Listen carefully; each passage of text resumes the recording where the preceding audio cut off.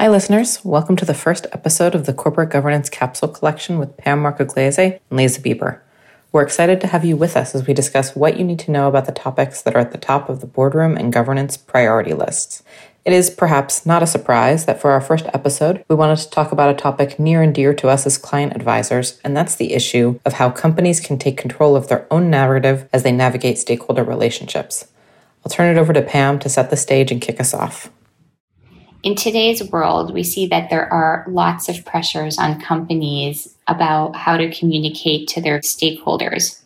You will all remember the Business Roundtable statement that 180 or so CEOs signed up to that committed to taking into account the interests of various stakeholders. You also will remember there was a certain amount of backlash against that statement. And then we also see that shareholders continue to bring a high level of shareholder proposals. And what is also happening is that an increasing number of them are passing, which is a little bit of a different trend from what we used to see in the past. We also see shareholder activism, we see boycotts, we see protests. There's a whole world in which companies function and in which they are called upon to step up and communicate what their views are on all of these issues. It can feel a little bit overwhelming, particularly because not all of the stakeholders are aligned. Some of them are looking for very different things, and companies find themselves squarely in the middle of this. And so today we're going to explore how companies ought to best deal with some of these competing demands. So I'll start with this first question, Lisa. What's the broader framework here? How should companies be thinking about their role? Well, it's an interesting question, Pam. And I think one of the things that people are struggling with is this idea that companies are just kind of under a barrage of information and a barrage of requests. And they're asked to do all sorts of things that are outside their normal mandate and that they haven't thought about before necessarily in an organized fashion. And so they're responding to requests, they're putting out statements, they're giving answers to questionnaires, and it's all decentralized. And so one of the things that is really a benefit for companies is to take a little bit of a step back and to figure out themselves what they want to say on all of these topics and how they want to control that information.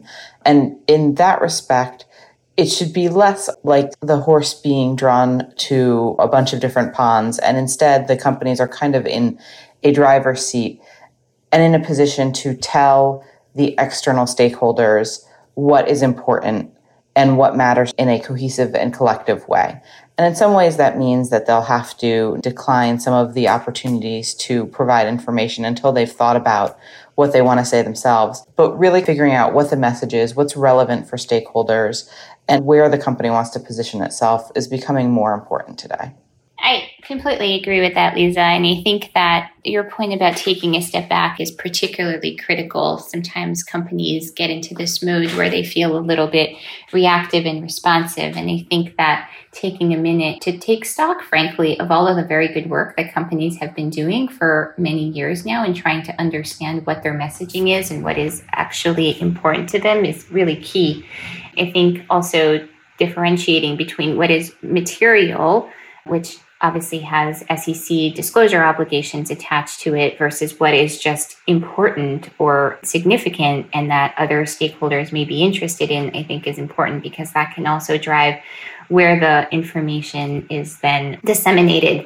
And I think the other piece that fits into this is thinking about your written disclosures versus your communications more broadly. So SEC disclosures are obviously one thing, and we know that in the US there are not that many disclosure requirements at this level, but that these kinds of issues do fall under the general concept of materiality. If something is material, of course, it needs to be disclosed in your periodic reports. But also there's a component here of communications more generally. So your shareholders will obviously be interested in many of these topics. And so shareholder engagement should also be consistent with the overall messaging. And same with communications with employees or even external facing messaging to customers or just from a PR branding perspective. It should all, if it fits within sort of the overall umbrella that the company has come up with, it gives the company the opportunity to be very proactive, to be in charge of its narrative, but also to have been thoughtful about it, and then it will all be consistent.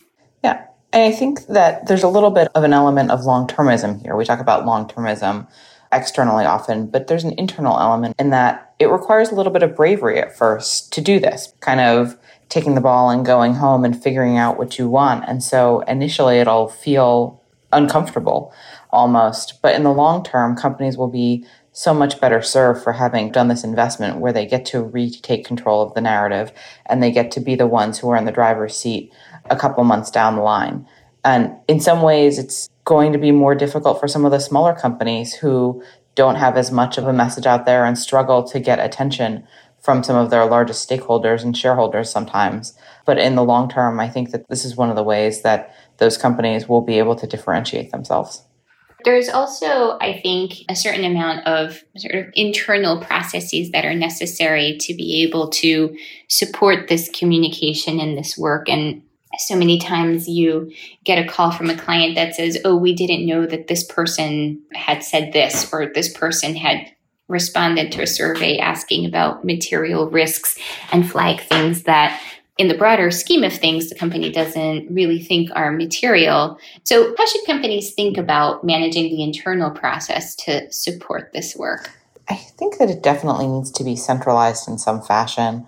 And there should be some form of legal oversight and internal lawyer review involved.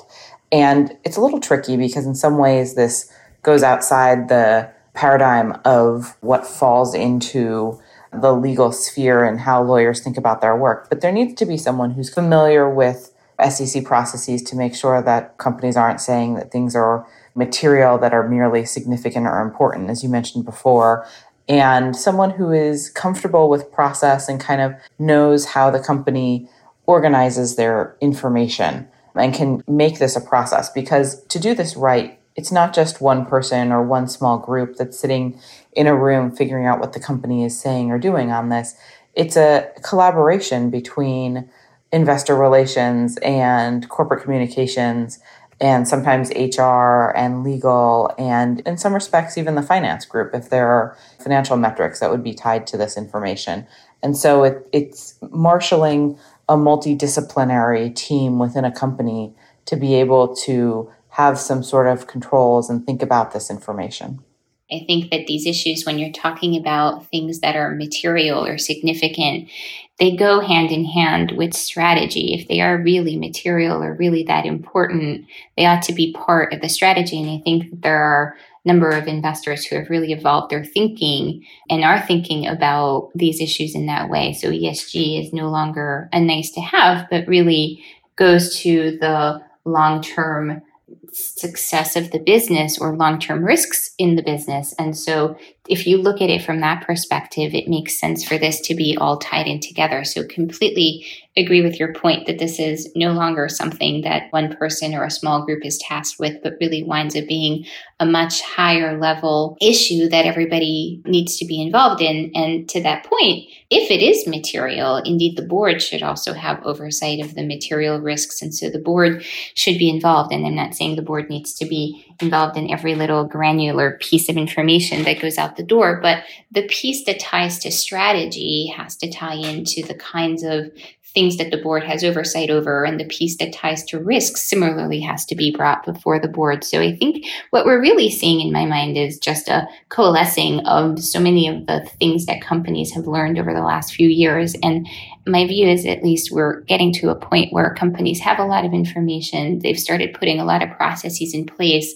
And now I think it's just a matter of really taking stock of all of that and making sure that it's coherent and consistent and that the messaging that goes out the door fits within the overall narrative and framework that companies will have established. Well, this has been a great conversation on this topic. Thank you for sharing your views with me. And on that note, maybe we will pause it here. Sure. Good to talk to you, Pam.